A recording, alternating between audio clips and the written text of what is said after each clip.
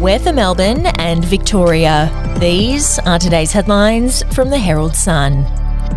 Victoria is facing an unprecedented policing crisis without the addition of new frontline officers. Government modelling shows at least 1,500 new officers will be needed over the next 4 years, amid concerns by senior police that officers are routinely not getting to jobs.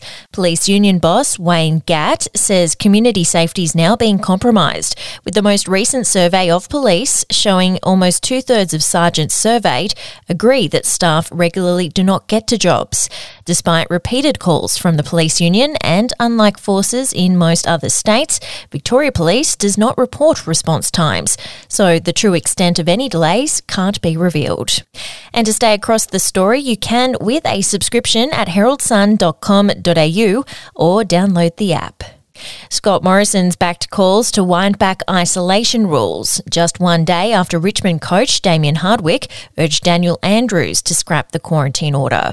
The Prime Minister on Monday said he still believed the rule to make close contacts quarantine for 1 week was redundant, but said taking action was out of his hands.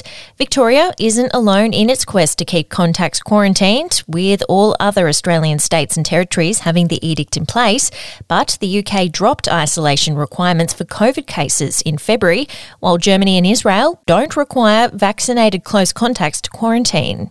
We'll be back after this. Are you ready to get an inside look at crime from someone who has investigated some of Australia's worst crimes? It was like Aladdin's Cave. The luminol found bloodied footprints and bloodied handprints on a wall, so it's just like a horror movie. Former homicide detective Gary Jubilant sits down with cops, crims, addicts, victims, small-time cheats, and big-town lawyers as they tell their incredible stories. My house got raided. Next thing you know, I got bail refused. Next thing you know, I'm on a truck to Parklea Prison. Listen to I Catch Killers early and ad-free on Crimex Plus on Apple Podcasts today or wherever you get your podcasts. It's taking longer for babies to smile because people around them are wearing COVID masks. An entire generation of babies has been born not smiling for up to 6 months because they can't mimic the mouths of adults obscured by COVID-protecting PPE masks.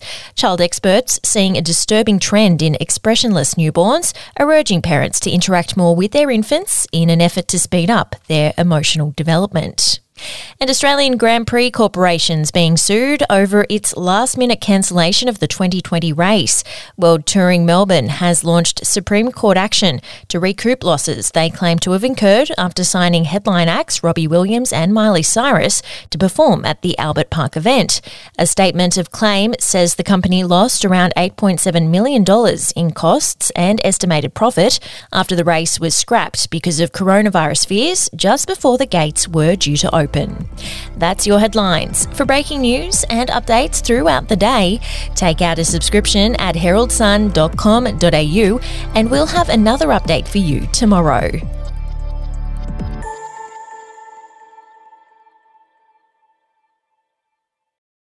I'm Andrew Rule, the host of the podcast A Life and Crimes. Here are some of the things that we've been talking about the last few weeks. The brutal truth is that when you start looking at it, they always kill or injure a lot more than each other. The professional hitman used to be a professional hitman. Evil strikes in all forms, but particularly as stupidity. Life and Crimes is available wherever you get your podcasts.